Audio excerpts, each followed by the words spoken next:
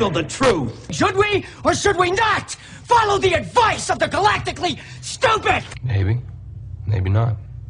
Maybe fuck yourself. You're all a bunch of fucking assholes. You know why? You don't have the guts to be what you want to be.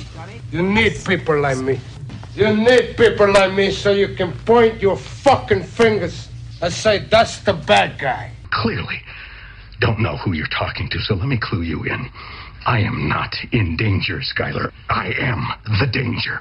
A guy opens his door and gets shot, and you think that of me? No. I am the one who knocks.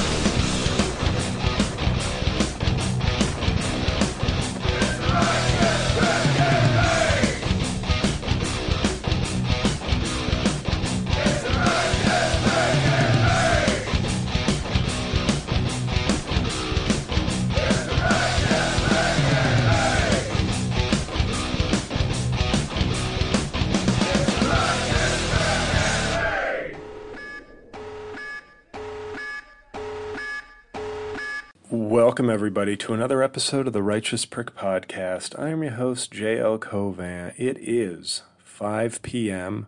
on Saturday, October 9th, in the year of our Lord, 2021. I have a very busy week coming up. The next 2 weeks are going to be very busy. And I'm just sitting here alone with Cookie in the Righteous Prick Studios. And I thought, you know what, with Sunday being a very busy day of writing and other activities, and Monday being a full day at work, along with the typical recording of making podcasts great again, I said, you know what, let's give the people, and I'm not posting this early, but in case any number of things happens in the next 48 hours, I pass away, major news occurs, I get canceled, anything. That's why the episode may be lacking in details or response to any big stories that may occur in the world or to me in the next 48 hours. So I just figured, you know what? It's a relaxing, cool fall evening in Bloomfield, New Jersey. So why don't we just bang the episode out now? I've got enough to talk about, enough to lament, and I don't think anything's going to capture the magic of last week's episode. The New Orleans bit alone, the autoerotic asphyxiation bit was something that people enjoyed. But the New Orleans bit, which was just all simmering in my head but never articulated, is already a great bit on stage and may have actually been a late stage addition to the half blackface set, which I still haven't finalized, which is causing me a high level of stress. And I'll tell you why, folks. I'll tell you why. And I'm using my calm therapeutic voice. But beneath the calm therapeutic voice is, as you can imagine, deep, deep rage. I didn't think I'd be in this position, but it basically, here's where my career stands. If the special taping, 2 weeks from tonight, I will be on the train into the city to find a quiet place to eat a pastry and get in a good mind space in 2 weeks' time. A fortnight, some might say. But if the special taping is an A or an A+, great. Then the next phase begins. Do we sell it? Top choice to sell it just out of business necessity. My top choice would be HBO, but they say HBO likes to produce their own stuff in-house. I may still ask them to see if HBO wants to buy it, but if they, if that's their hard rule, so be it. So Netflix would be number one. I also would like to win the Powerball. So, Now, unlike the Powerball, I think I have exactly what Netflix would want. Unlike the Powerball, which is 1 in 200 million, I feel like in a fair and just comedy world, I'd have like a 1 in 7 chance at getting on Netflix, which would be good. But I'd probably have like a 1 in 100 million chance of getting on Netflix. So better than the Powerball. But on top of that, let's say Netflix doesn't take it. My next choice, assuming HBO doesn't do in-house, is Showtime, who has a more modest, but I think pretty solid stand-up record. Now, so we get to the point where, okay, the special couldn't have done any better. It's a brilliant piece of comedy, great crowd, wonderfully filmed. Now we try to sell it. And let's say Netflix or Showtime buys it. Step 2. Step 3 is get an air date, hire a publicist. I'm talking investing in a high-end publicist, like bank-breaking publicist, who will hopefully be able to combine a televised special with my cable drama debut in February of 2022. And maybe that combination, we break the cycle. We break the cycle of JL achieving bullet point after bullet point, but no momentum, no higher boost from it. It's hard to imagine I could have a better year than 2020 in terms of elevating my station, but it didn't do the trick somehow. 0 manager, 0 agent, and not to shit on Raleigh. I had a show in Raleigh this week, as you may or may remember from previous episodes of the podcast, and some great fans showed up. Some righteous prick quoting fans showed up. A few friends from college showed up, but the crowd was numerically awful. And the only reason I, wanted this gig was because I need to keep working on this material any chance I get in front of a real crowd. And it was disheartening, as you can imagine. But, I'm at a point now where the point of me going through this intro is then let's say the publicist I get knocks it out of the park. And guess what? The special gets rave reviews. Whoever buys it sees an uptick or a great number of streams or views for it and says, we want to get you for, we want to line up your next special. We want the rights to it. Agents start calling me. We book a tour for the second half of 2022 into 2023. The dream comes true. I tell my law firm, I appreciate you extending a wealth and benefits lifeline that helped get me out of New York City and out of comedy, only to be dragged back in by this odd turn of circumstances that then led me to where we are now. That's all that has to happen. Those 3 1 in a millions I have to roll 3 1 in a millions in a row. They shouldn't be 1 in a millions. Like I said, they should be like 1 in 10s for somebody of my skill set, experience, and sort of social media publicity clout. But they are 1 in a millions, despite what should be. That the reality is that they are all long shots, and I need I don't play cards really, but I'm guessing some sort of straight flush or straight royal piece of shit, whatever they do in card movies, where it's like, I have a this, and then it's like, I have the one thing better than that. I need that like 3 times in a row.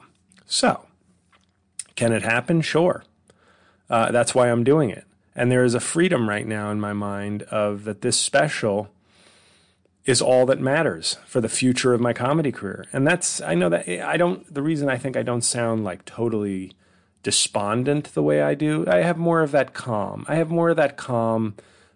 Private Pile in Full Metal Jacket. Once he's broken, he's like dead inside, and he's just like he knows how to put together his rifle now. And that's where I'm at in my comedy career. Totally dead inside. But there is a freedom to that, because I have a show in Long Island on the 15th. I hope people show up. Will they? Probably not. I think that the good money, the safe money in Vegas is on JL once again not getting a good crowd for a headlining gig. Okay. I've sold out the special. Now, as you know, I had to cancel one of the shows for the special. So it's not exactly, it's a sort of deceptive victory. But the fact is, I get one shot in front of a full house. So that's all that matters for the future of my comedy career. So there's a freedom in that. I have gigs coming up in Pittsburgh and D.C. After that, I don't want to embarrass myself. I'm trying very hard with no success to get a reply from Boston, a venue I already did well in. They haven't replied to my emails in 2+ months, so that's encouraging. I'm looking up venues in Northern California, Salt Lake City, and Chicago.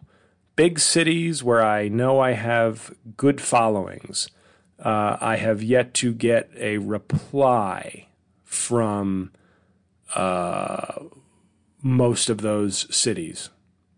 So, like I said, I'm trying. I don't think people maybe on internet, not that they need to care, obviously, about the behind the scenes stuff, but I don't think they realize that I'm ahead of them in terms of where I want to go. I know where I have fans. Now, that hasn't stopped them from not showing up to gigs like in Philly, but that's okay. Like, I'm just saying, DC and Boston showed out. New York, disappointing, but still sold out that first taping.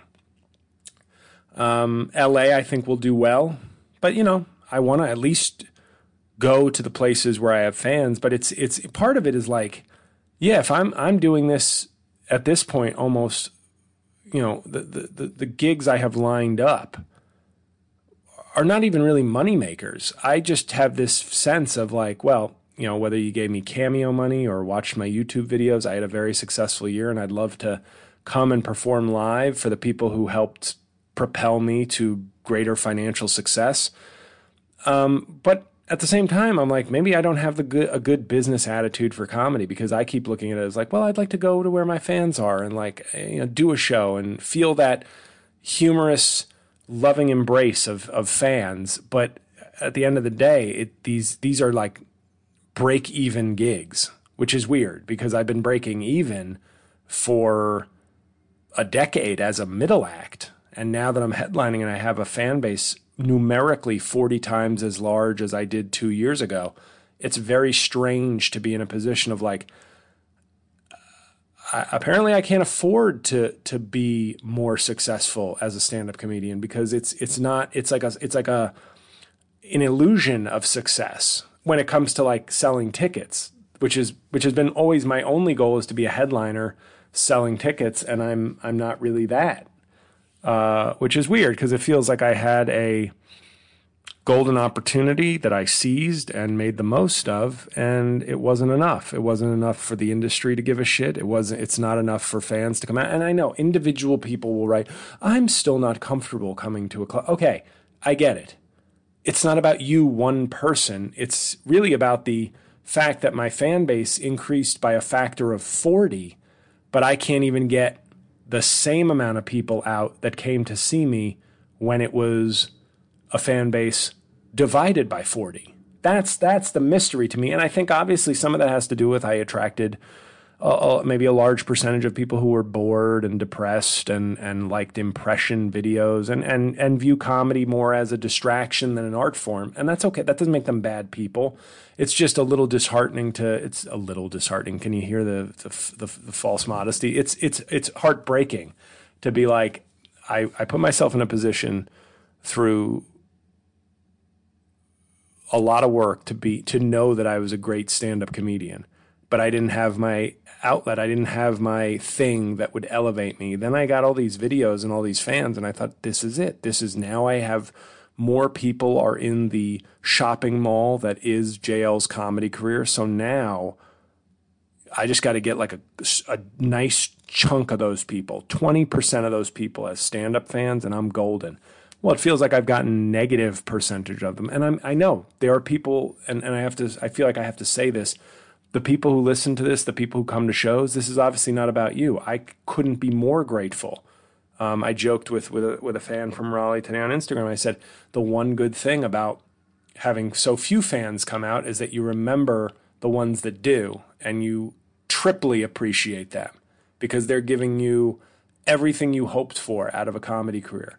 They can't make 1,000 people show up on a weekend, but they can show up, and they're doing it, and they're supporting what you do, and that's an amazing feeling. And when you have fewer fans show up, you genuinely sort of feel more appreciative because you don't want to be like, nobody showed up, I hate this. I'd say that for the podcast, obviously, but in person, I'm really, it does make me happy. But it also, it's like the kind of happy where, like, you know, the main character gets to see their friend one last time before they die. It's that kind of happy. So there's always a lingering sadness, no matter how appreciative. So basically what I'm telling you is everything hinges on half blackface. That's it. Just my entire career. Now, that may sound dramatic. That may be, JL, you're going to throw away 18 years of it. No. I threw away 16 years. You have to remember. So I'm only throwing away 2 years at this point because I took a job, moved to Jersey, basically as a surrender of, like, I gave it everything I had, and I know I'm really good, and I have the respect of my peers and some famous comedians, but for whatever reason, I don't have that help me out or be an ally or whatever the fuck it requires to make it today. I just have a variety of comedy skills that are highly tuned and highly developed and really good. I haven't mastered any of the bullshit or whatever. I can't even articulate at this point. I'm done pretending to understand what this business. I mean, I know dog shit comedians who are becoming all types of superstars. And, you know, at some point you have to just go, well, good for them. And, I wish you can wish you hadn't wasted so much time of your life, but at the same time, you have to start thinking about the time going forward. And that's what I'm trying to think of. But I'm still in the game, and half blackface is it. It is. I feel like half blackface is like I'm down 3 runs. There's 2 outs, but I'm at the plate with the bases loaded. And there's like 2 options. I strike out or I hit a grand slam. Because there is no, I got a single, 2 runs scored, and then the next guy strikes out. Do you know what I mean? So it's like that I still lose. I can have a good night, and it'll feel good and maybe lead to a couple of months of some extra money or this or that. But if it's not a grand slam, I lose the game. I lose that the career is over. So that's all that hinges on half blackface. Nothing more than that. So we'll see. In the words of our great ex-president, we'll see what happens. But I just, you know, there's so many things in my comedy career right now where I don't.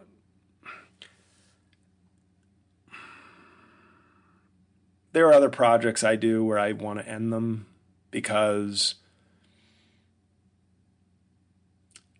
you do the honor, like there are a lot of things. There are a lot of things, whether it's projects I've worked on or work on, whether it's doing somebody a favor, whether it's doing somebody's podcast, where you start to really realize that this business, people close to you, people not so close to you, but you make this mistake of thinking a lot of people are your friends.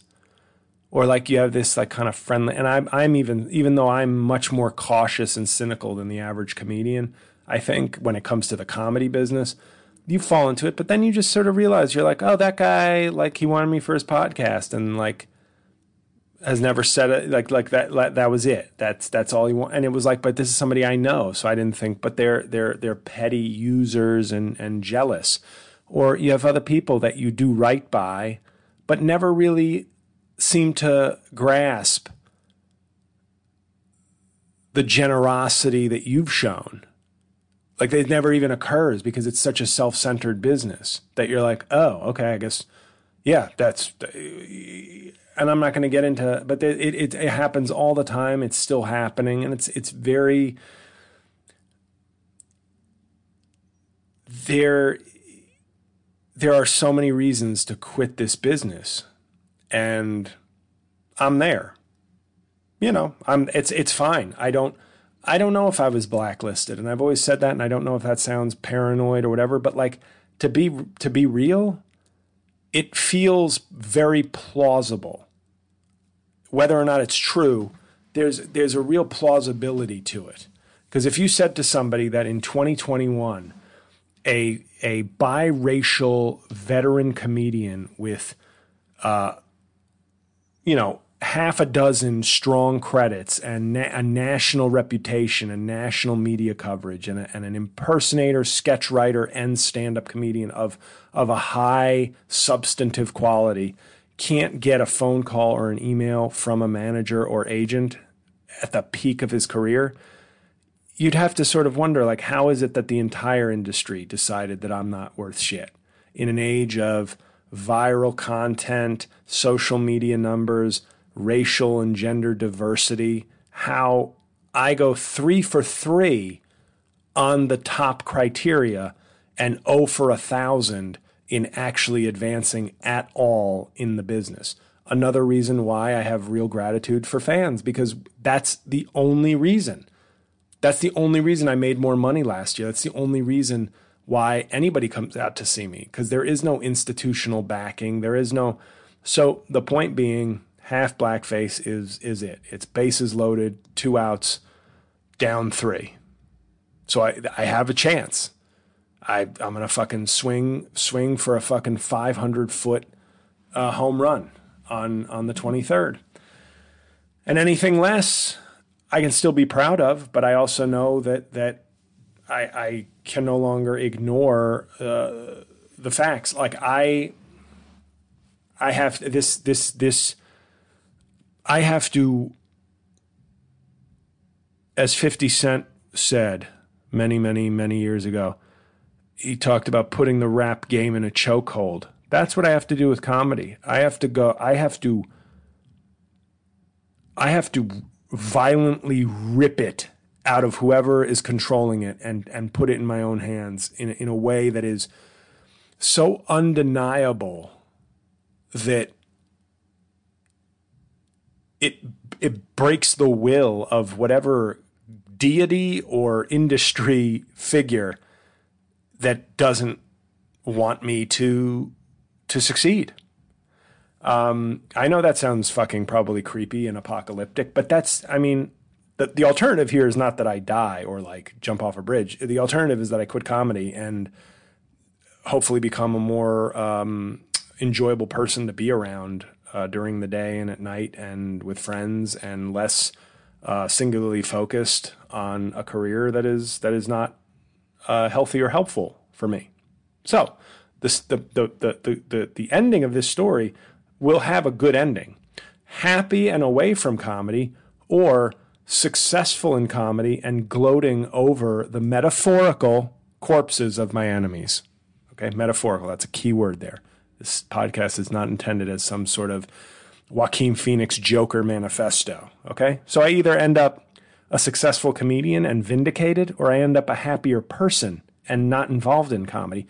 So as despairing as that sounded, as Unabomber of comedy as that may have sounded, this ends happily one way or the other. So that I am going through the most both depressing and stressful phase of my entire career because of what's riding on half blackface. But the good news is, when that's done and I see what fruit it bears, the choice is made for me. I either go on a nice West Coast vacation, do some shows, see the Utah Jazz play, and say, well, I gave that shit 18 and a half years of my life. I got nothing else to prove. I already think people are getting dumber and are more self-centered than ever before. So it may not be I don't see it becoming a climate more conducive to my comedy. But if I can, silver lining, I think either way, this has a happy ending. Maybe not the ending we're all looking for, but it will have a happy ending. Because I'm not going to let it have an unhappy ending. I'm not going to let it take me for another 3 or 5 years of clubs not returning my emails, industry telling me I am not the right type that they need right now, while ignoring that I sort of am. And I'm not going to, they only have power over my mood, over my emotions if I stay in the game. And, that's fine. If comedy wants sort of a combination of mediocrity and redundancies, then they can have it. I don't need to be part of it, but Half Blackface is going to be a real motherfucking monster. The only question is, will people know? Or will it die? My big fear for all of my work is that will it fade silently into the ether with never making its mark that it deserves to make. So that's this week's portion of JL is thrilled to be on planet Earth. Not afraid of turning off the audience in the first half hour. I also thought about doing a Ron Reagan Jr. sketch. That would really only be for listeners of this podcast. But I thought, let me put on, like when I drop another 25 pounds, put on a sweater vest and some corduroys, get some makeup to make my sleepy eyes look really baggy. And then I just do outtakes from the Reagan's Showtime series. Like all the clips of Ron Reagan shitting on his family that didn't make it. My mother was a notorious oral whore in Hollywood, not afraid of sucking off A-listers. My dad had dementia, but also was an asshole, so don't feel bad for him. He sucked anyway, regardless of what his memory was doing. And it would people would be like, what the fuck is this? And I'd be like, yeah, exactly. Exactly. What the fuck is this? That's what I say every day with comedy. I do have some stuff to talk about. I made a little bullet point list so I wouldn't forget. But Dave Chappelle, I watched Dave Chappelle's new special. And what's great is, here's a story for you. There's a guy who became a fan of mine from my work on the Dan Le Batard show when I created a character called Trump Gotts. Now, there's a blog on my website if you ever want to, it's Who Killed Trump Gotts is the title. And I go into very plausible theories on why a producer for the Dan Le Batard show was, in my estimation, most likely a jealous bitch who clearly didn't want to cede the spotlight on comedy and was being, his spot as comedy guy on the show. Everybody liked this segment that I was producing, and I wasn't I'm not a famous comedian. I was a nobody, but who had come up with a thing that listeners of the show loved. So this one person loved it. Guy contacts me after I blow up on social media in 2020. And he's like, I got an idea. I want to pitch it to Le Batard. I was like, okay, thanks. I'm glad you're a fan. I know you've been a fan for a little while. You thought Trump Gotts was the greatest thing, but I kept saying, I don't want to be I don't even want to be pitched to the Dan Le Batard show. And he was telling me, well, no, from what I hear, he's leaving ESPN. He might get a Spotify deal. It'd be a great opportunity. And I was like, yeah, but I don't want to work with them. They disrespected my work twice. Fuck them. They can keep their money. Fuck them. And that's just, that's not even me saying individually, fuck Dan Le Batard. I'm just like, no, fuck the show. You don't get multiple chances to disrespect my work. Because why? Because fans like it and it didn't come from within the show. So the producer fucking badmouthed me. And the blog explains everything. But the guy was persistent. He was like, come on, man, you're gonna, and then he played that card, which I don't know why I'm sensitive to it, but it was like, I guess he had already overpromised. Like he was like, you make me look like a fucking asshole. I'm telling you, they'll do it. You gotta let me pitch you. And I said, okay, go ahead. So this goes on for a month and a half. And he basically gets ghosted by the show, probably because he was talking out of his ass. And it got to a point where I was like, okay, like, can you, like, it's cool, dude, you tried, but like, stop bothering me about this. And he'd be like, can you just record something? And I was like, no. And then he got very kind of nasty with me and was like, well, this is why I don't like text and blah, blah, blah, because you're like, you don't get, and I'm like, no, I read words. I can interpret words. You're being fucking rude. And I won't get into all the rudeness, but shit that was like really fucked up. To protect his personal shit. I won't say what he said, but it related to personal tragedy and then like sort of wishing it upon. And I was like, fuck out of here. Bye. But he friended me on Facebook like 8 months later. And I mention all this because this is a person who, when I express opinions on Dave Chappelle, this is a person who seems to fucking, he's always telling me like, nobody likes those bits, and why are you going after Chappelle? Why, like, he was like, you should probably sell out Madison Square Garden before you start firing shots. So I unfriended the guy, but it was it led me to my Chappelle thing. The reason I brought that up is because it was like, you start to, none of this is worth it. Like, this comedy world, it's not worth it. Like, it's not, if you have to be in the muck for your entire career, it will drive you crazy. But this guy was like, and then called something I wrote about Dave, because Dave Chappelle, once again, spoken word tour. And by the way, I really don't give a shit. It's like, Dave, this idea that we put comics, because we like some of their jokes and some of their jokes are crafted well, as like more meaningful philosophers on life. Fuck out of here. Most comedians are pieces of shit. And most are like, have honed their minds to think a certain way, but they're not fucking Nobel Prize winners. So this idea that we've given such extra lofty, we don't read newspapers. We watch John Oliver. We don't read books. We watch documentaries. And when a comedian makes like some point, it's like, yeah, you know what? Some of the real truth is coming from comedians. Oh, blow me. So this guy was very protective of Dave Chappelle because I basically laid out the fact that from my experience seeing him on Broadway, I thought he was sort of fucking out of line and making like misguided analogies. And it was proven to me by the fact that he was getting like applause and mm-hms from the homophobes and bros in the crowd instead of laughter. And that to me is like the tell of if anybody can get up there and say some shit that their audience will agree with.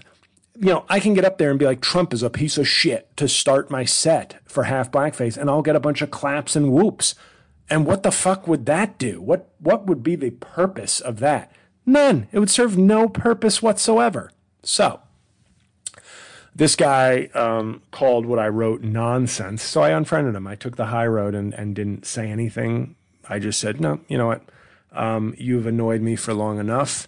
And he was sort of an amalgamation of like, you let a fan too close because you're afraid of being rude to them or disappointing them. And they turn out to be a fucking nutbag, rude person with their own issues who never, as soon as they disagree with you, never show you any deference or respect. Like he kept telling me I didn't have like the clout to talk about Chappelle. And I'm like, well, I'm a comedian. I'm smarter than Dave Chappelle. I'm probably more thoughtful than Dave Chappelle. What he's saying I think is wrong. And I'm entitled to an opinion, and my opinion on comedy, while everybody's entitled, my opinion's more informed and more thought out and comes with more comedy experience than the guy telling me I don't have the right to speak on it. So, the point is I watched Chappelle's thing, and it's very fitting to what I've been parodying. And of course, people hate it the way everybody reveres my Louis C.K. impression now.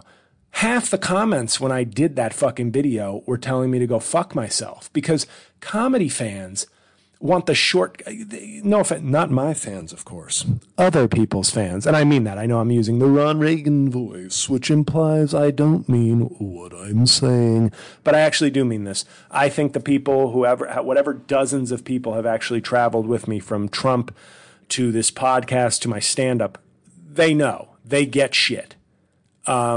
But I think a lot of comedy fans, comedy is just one more shortcut to get like your own beliefs reinforced. And, more and more of Chappelle's stuff is like clapping and serious statements and like, ooh, he went there. And it's like, he went where? Like his special was like 70% defense and argument and 25% comedy.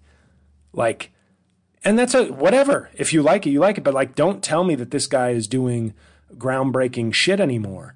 Like, I thought Age of Spin was amazing, and that was only like 5 years ago. But since then, it's been this steady downturn to like, fucking hanging out with Joe Rogan too much or something.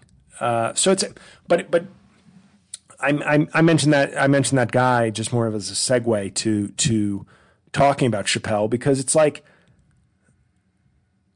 you start to feel like more and more comedy fans. I'm not looking to be treated like some sort of special person because I do comedy and I'm good at it and I have a decent education. I don't think I'm like, but my opinions and my jokes are well informed. And this is a guy who watches a video with 20,000 views and 1,000 likes and 150 dislikes and tells me it's a flop.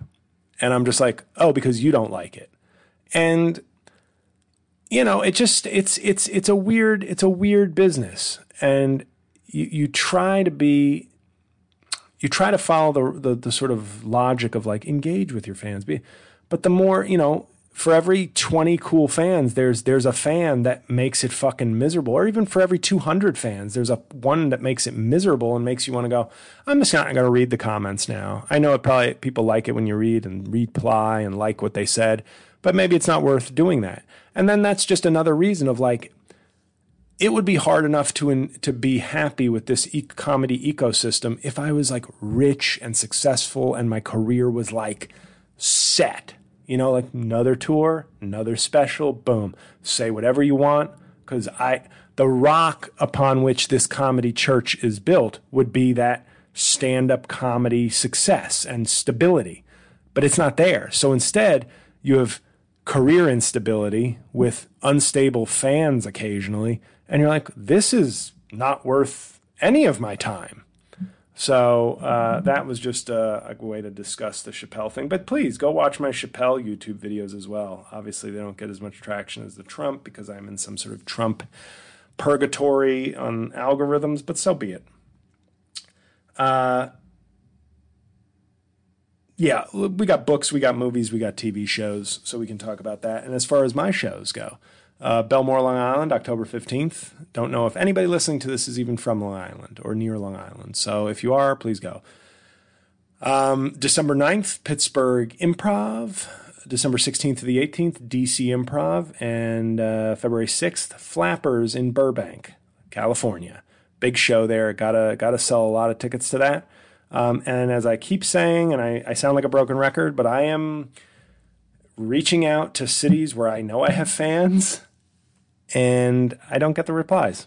I'm trying to get to Michigan, Ann Arbor, or Detroit, but no replies from those clubs, even though the last club I headlined before the pandemic was Ann Arbor Comedy Showcase in 2019. They told me they'd have me back. I then became famous. They haven't replied to any of my 8 emails sent this year. Boston did very well at City Winery. Would love to go back. I was looking for a spring date. They have not replied to any of the 4 emails I've sent since August. So there's that. Salt Lake City, the one guy there has been good, but he's a little slow on figuring out if I can lock in a date. I may just make a trip, but unfortunately, I may just make that trip to Utah, go see a couple of jazz games. That's certainly worth it. I was just hoping to do a show because I know I have some fans out there. I think I could draw, and it would be fun. But you know what? If I can't, I can't. I still want to see the Jazz play in Utah a couple times. And then Northern California, I asked a comedy friend for help. They said they would. That was 3.5 weeks ago. They haven't gotten back to me. And Chicago. I've emailed 3 different venues in Chicago with the hopes of appearing there in late January. I know for a fact I have a lot of Chicago people. And none of the 3 venues has gotten back to me within the last 3 weeks. So we're trying, but I felt this way about my college basketball career. I almost quit college basketball, but it was finite. So I was disappointed in my career. And by the way, justified. I came in as one of the worst player in my class my freshman year because I'd come from I was still I was still skinny and came from a shitty private school program, so I was not ready for the intensity level of college hoops. But I got used to it. I got my ass in the weight room. I focused that energy, and by junior and senior year, I was getting good time, but not nearly what I thought I deserved at that point. But the urge to quit was tempered by the fact that it was a finite experience. Comedy has been an open-ended experience, and I have the power to close it. But it can stay open indefinitely, however you defined indefinite. Like, hey, I do 2 gigs a year. Okay, I'm still doing comedy. Like, oh, I get 1 out of every 150 emails replied to. Well, I still have a relationship with the business. That's not going to be me. So, this turned into a bit of a rambling episode. I guess as the skies turn more gray and dark in Bloomfield, so does my mood. Not afraid of mirroring the climate and weather outside. I'm sorry. That's not the true Ron Reagan. That was an insult to my Ron Reagan impression. That wasn't the real deal. I will say this. I just started watching, finally, I had 5 episodes on the DVRs lined up, so I just watched this afternoon 2 episodes of Impeachment, American Crime Story Impeachment on FX. Gotta say, I'm really digging both Beanie Feldstein as Monica and Clive Owen as Bill Clinton. Like, however they were directed or the acting choices they've made, I was watching the 2 of them talk, and I was like, I'll fuck either of them. I feel that chemistry, and because Monica Lewinsky, she's got the maybe this is just having gone to a private school in New York City with many busty Jewish women, but I'm like, well, look at her, she's a little rotund, but she's got the rack, and she's got this voice. She's just very soothing. It's very like, I can't do an impression of her, but it's just like, it feels more like somebody's giving you a massage when she talks. And then in comes Clive Owen as Bill Clinton, just making great eye contact with Monica and just talking with that smooth, soft confidence. And I was just like, yeah, of course. If these 2 are delivering realistic performances of their subjects, of course they fucking had sex and shit or sexual activities. Of course. Because I'm looking at them going, yeah, either one. I'll take either one at this point. Great job, Clive. Great job, Beanie. That's a wrap. The director now has to go beat off in his trailer because he's having confused feelings about the seductive qualities of his male and female stars. Great work so far. I'm enjoying that. I wasn't sure if I would. I wasn't sure if the American Crime Story anthology series would lose some of its buzz because I loved the OJ one. And even though the chronology was threw me off a little bit at the beginning of the Versace one, I ended up loving that one too. And so far, this one seems to be good, really good. And Clive Owen and Beanie Feldstein. I hope I'm saying I think it's Feldstein. If it's not, I just sound like I'm saying a random like Jewish name, and that sounds like it sounds worse. I'm like, it's like a Feldstein or something, right? But I think it is Beanie Feldstein. They're killing it as far as I'm concerned because I'm like, all I know is I don't blame either of these 2. I don't know if that's the purpose of the show, is to be like, I think we can all forgive Bill and Monica because if you're watching this right now, you probably want to fuck them both also. So I'm like, yeah, I'm just watching them. Being in the room as one or the other, it must have been very electric. So I forgive Bill and I forgive Monica. Speaking of Bill, though, I am almost done now with Zero Fail. Book I believe I spoke of last week. Zero Fail, The Rise and Fall of the Secret Service by Carol Lenning. I love this book. I've got like 100 pages left. It's like a 500-page book. I've got 100 pages left. I love it. I'm going to go back and look at every book I've read this year so far, but I think it's definitely the front runner for book of the year as far as that I've read this year. If I've read, like 20 books or something, 23 books, I don't know. But right now. It's just the narrative, the juiciness, the history. It's all so good. But man, oh man, the section on the Clinton White House made me really, Bill Clinton was basically living that Kennedy lifestyle, just fucking tons of chicks while in the White House, but like under a much bigger microscope than Kennedy had to deal with. So give Bill credit for chutzpah, but geez, it's hard to just feel the same way about the guy, because you're just like, damn, this dude is just fucking he just keeps fucking. And the Secret Service, they hated Hillary. And I think the author does a really good job of like, first you get like a lot of the Secret Service people saying, I think she was fake. She was like not nice to us. But I think they were also, many of them coming from that. They liked the first, the Barbara Bush, George H.W. Bush pairing. And it doesn't speak badly on the Bushes. They were just of a different era. And she was like ask them how they're doing, give them cookies. Like they took them on vacation sometimes. They were very, very thoughtful. Like the Secret Service loved the first Bush and his wife, which was sort of the tension when the Clintons came in, because they were losing the people they really liked. And Hillary was justifiably guarded and thought that maybe the Secret Service was leaking things, which I think they were in some cases. And that begat a tense relationship between them. But at the same time, when they interviewed like some women about Hillary, they were like, yeah, I think it was more the boys club, like not liking the fact that she viewed herself more as like a partner with Bill in the White House than the ornamental first lady.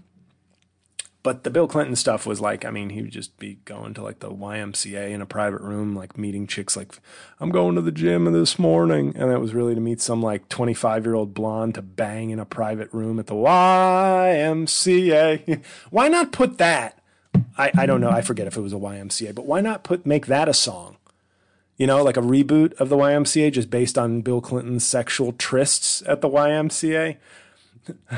Old man, you can fucking intern, and then old man, Secret Service will hide her, and then old man, someone comes in to wipe all the jizz away from your affairs. Old man. Oh, I hope that was worth waiting through a particularly depressing career update. But this book I can't recommend it highly enough. It's just been such a like intense, pleasurable, informative read. Like it literally feels like both salacious trash and like really well done history. So zero fail. I'm loving it. I'll be done with it in a few days. And then I'm going to read this book my brother got me from a writer at ProPublica, where my brother is an editor. So he wanted to, I think, support a ProPublica person. But for my birthday, which was obviously many months ago, he got me this book called Unfulfilled, which is a book about Amazon, since he knows I'm not an Amazon guy. Shopping wise, at least. Obviously, I use websites that use Amazon Web Services, and I watch things on Amazon Prime that I don't pay for, by the way. Somebody else pays for it. My dollars are not. I have created a firewall between me and Amazon so that I cannot be shown to be purchasing items from Amazon. But Zero Fail, great book. So that at least got me into reading. It's fundamental, and it got me in a better mood. And then the last thing I guess to tell you guys about.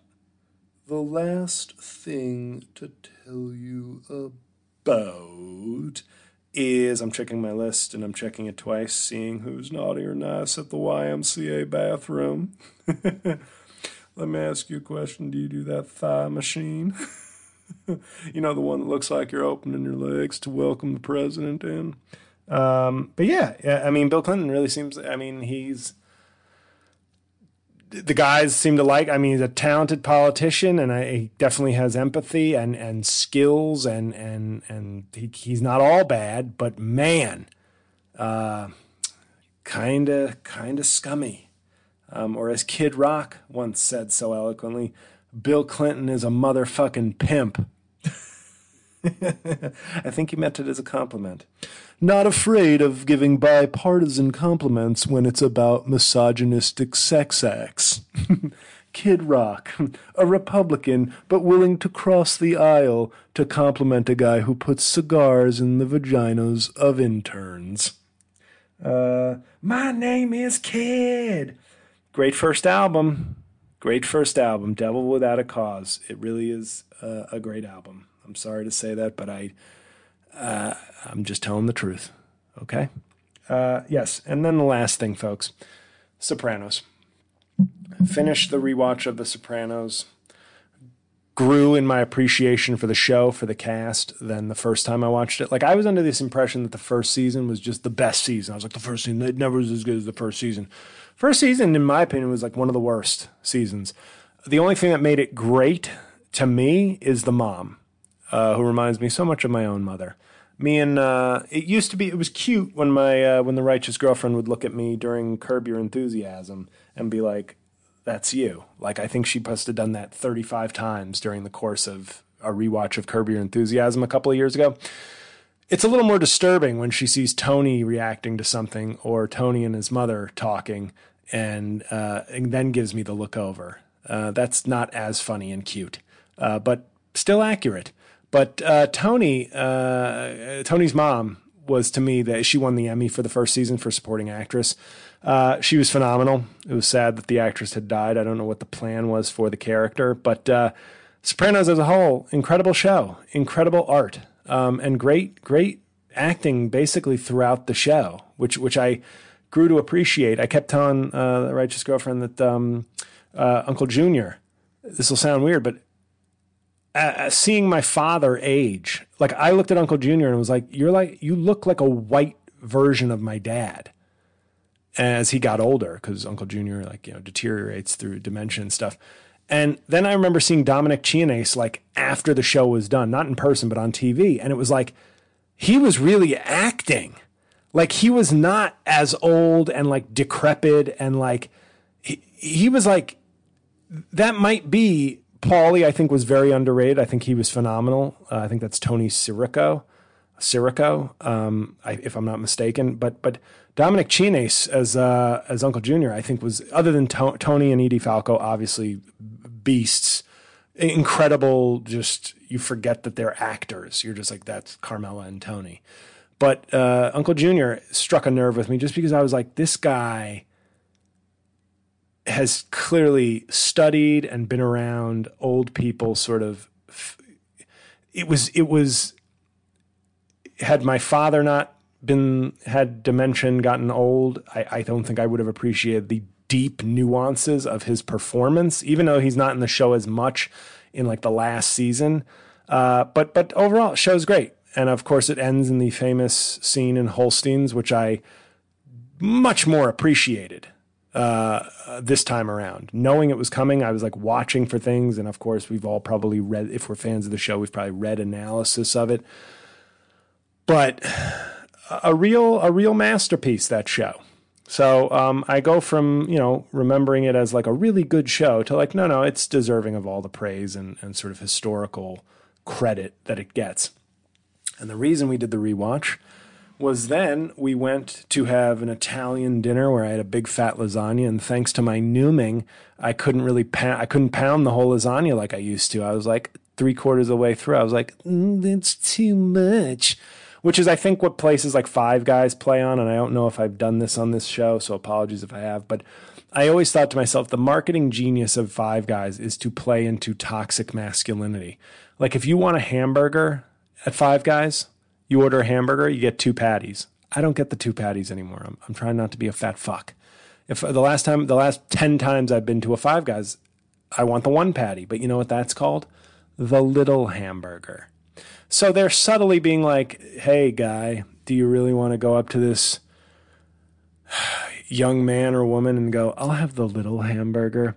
It's like, at this point, it's like, yes, I'll have the small dick, I'm a pussy, total coward hamburger, please. Like, I want to do a parody where my restaurant, to get people to upsize everything, is like, you could go to Red States and be like, I'm a gay liberal hamburger. Do you want that one? That's the 1 patty. Or you can get the 6 patty, big dick, full-blooded American. burger. It's up to you. It's up to you which one you want. You can get my penis resembles the clitoris of a porn star burger and fries combo, which is very small and very pathetic. Or you can get the hot chicks wanna fuck me and I also bench press 500 pounds, bro, burger shake fries combo. Well, it's up to I don't care what you pay. It's up to you. No judgment. Oh, okay. So you want the I'm a giant. Oh, wow. You want the I'm a giant pussy burger, which comes with no fries. Oh, wow. Okay. Okay. One giant pussy order for this guy standing right here, everybody. Okay, that'll be right. That'll be $9.95, sir. Please step to the side in our we have a special section for you, which comes with masks and pussy hats, and real Americans throw fruit at you while you wait for your giant pussy order. Okay, thank you. So, but I'm not that type of person who worries, so I order the little hamburger. I say I'll have a little hamburger, and they just yell one patty. They don't try to shame you, but I think that was the psychology behind it. Make people overcome their toxic masculinity if they want to order a cheaper and more calorie responsible meal. Make them feel less than, if it's possible, and maybe we'll sell a few more patties. But I couldn't eat the whole lasagna, but it was delicious. And then took a cab to Holstein's in Bloomfield, my town of the last 2 years. The most famous location in my town, Holstein's, where the finale took place. And we had ice cream there and took some pictures, and I did a cool Instagram story because I'm a basic Bloomfield bitch. But it was fun, but it was so weird because sitting in Holstein's and it was delicious. I think made in house ice cream. I had a very nice 1 scoop sundae because that's all the calories I could afford on my Noom. But then I came home and had like popcorn and a bowl of cereal. So I, like an asshole, I went over my calories yesterday, but because I'm stupid, it was with Raisin Bran Crunch and Skinny Pop popcorn. I might as well have just gotten a fucking 3 scoop sundae and lived a little. So, anyway, I guess I was in just bitch ass order mood. I'll have the 1 scoop sundae for kids and old people and giant pussies. Can I have the 1 scoop? But we looked at the booth. We didn't get to sit in the Tony Soprano booth, but it felt like being in TV history. And I was just saying during the dessert, I was like, there's one. This place, it's like instead of AD and BC, it's like before Sopranos and after Sopranos. And it was a popular institution in Bloomfield before. So it's not like it was like, we don't know what we're doing. But after that, it's just like they're that's it. You are the place from the Sopranos. And it's obviously good for business. But it was very delicious. I look forward to going there for more desserts and maybe trying some of their candies as well. So look at that. Look at me just further becoming a member of the Bloomfield, New Jersey community. Isn't that nice? Like I said, it has a happy ending, folks. I'm just, if comedy doesn't work out, even though it quote unquote should, if half blackface, I can only handle the making an amazing piece of art part of this. I can't guarantee the sale, the marketing, the views, the eyeballs, etc. I can do my part and then work hard and pray on the rest of it. But if it doesn't work out, folks, I think I'm going to be okay. I'm going to probably get a little fatter because I'm going to probably need to go to Holstein's more and be like, oh, you know what? My career's over, so if I could just have the giant sundae, please. And if somebody in a members only jacket could shoot me in the back of my head while I'm enjoying it, that would be really appreciated. I'll tip extra for that. No, it's life goes on, and life is not comedy. But we'll see. And Cookie is scratching the carpet for some reason. Hey, Cookie, could you stop that, please? Cookie, come here, Pop. Hello, Cookie Girl. Oh, she's such a good girl. I really do love this dog. I complain about her so much, especially in earlier seasons of Righteous Prick that not all of you are privy to. But now she's lying on my foot. But I do love this dog because she has a lot of personality. She's annoying in many ways, but she has a lot of personality, a lot of different looks on her face. So it's she caused me a lot of grief early on, and I wish she wasn't such a chicken shit of everything. But she really is. She's very loving and she's very sweet and she's got a lot of personality. So I'm always happy to have her around, except when she's digging up the carpet for some fucking reason. But you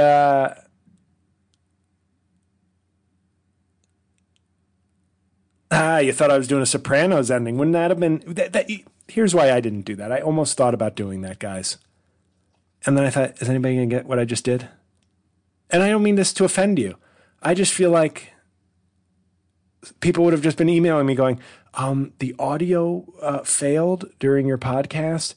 And then I would have been like, I was trying to do a Sopranos homage. And then most of you would have said, oh, I've never seen The Sopranos. And I'd go, why not? And then we'd get into an argument and I'd block like 30% of you. You'd be like, I don't know why you're getting mad at me, JL. I support your comedy. And I go, yeah, but you're not culturally aware enough to get all my comedy. And that's just as bad. So get out of here. And then I would have had a horrible day and been complaining. And that. So I opted to not go with a Sopranos podcast ending. That's too meta. Okay? Actually afraid of challenging his audience's cultural and intelligence smarts. But everything will be okay, I think, guys. That's the lesson of this. But if you're a praying type, say a prayer for half blackface. If you're going to be at half blackface, laugh. If you're not a praying type, just be ready to watch it or buy it whenever it comes out and tell 20 friends. But I'm not, it's not even ready yet. It's like, it's coming down to the wire. It feels like it's very stressful right now because I have to cut some things because my ending is still not where I need it to be. And I need to cut some things within to just keep it to an hour, to a respectable, tight hour. And it's nerve-wracking, but it's also fun because every fucking album I've ever done has been a nerve-wracking experience that I've had to get. 5 of the 6 were one shot. So it's not something I haven't done before. It's something I've done many times before, but this one, a lot hinges on this. So if you're a praying type, say a prayer. I know there's better things to pray for, but I give to charity. So like my success means tens of thousands of dollars to the needy. Okay, folks? So, you could just give to charity and pray for something more meaningful if you're a praying type. Sure, you could do that, but why do that? I'm not going to, I'm only going to ask for your prayers for this special and for real stuff, for like health and like depressing things. Okay? But this one time I'm just asking for like a quasi-selfish prayer. Maybe, and as I say when I pray in church, as medieval as this may sound, I try to, whenever I'm praying and asking for stuff, I always try to just say, we have a phrase, thy will be done. And that's sort of probably like an Alcoholics Anonymous thing of like believe in a higher power, like surrender yourself to a higher power. And that's what I sort of say. I say, if I'm not supposed to be doing comedy, by all means, please let me know. But if this is my path to better the world and better my family and whatever, then please also try to make that happen. But Lord, please don't be ambiguous. I need an unambiguous signal. Like if Netflix buys half blackface for $1 million, I'm going to go, I hear you loud and clear, Lord. But if we record half blackface and the recording burns up in the machine, and they go, we've got some bad news, JL. The footage is all gone. After I commit triple homicide, I will go, I hear you loud and clear, Lord. I'm quitting comedy today. So, that's your theology section of the podcast today. So thank you guys for listening. Thank you to the folks who came out in Raleigh. Hope to see you in Long Island at the special taping in Pittsburgh and D.C. I think I'm going to see a knee doctor. I'm going to make a knee doctor appointment for both my knees this week. I think I'm going to need some knee surgery. It feels like, which is not something I'm looking forward to. But you know what? Self-care, guys. Self-care. So have a great week, folks. Have a great week. Thanks for the support. Either say a prayer for half blackface or give to a worthy charity. It's up to you. But I hope this 1 week you'll just be like, the charity can wait. So be good. Get vaccinated if you're not. Stay safe. And I will see you next Tuesday.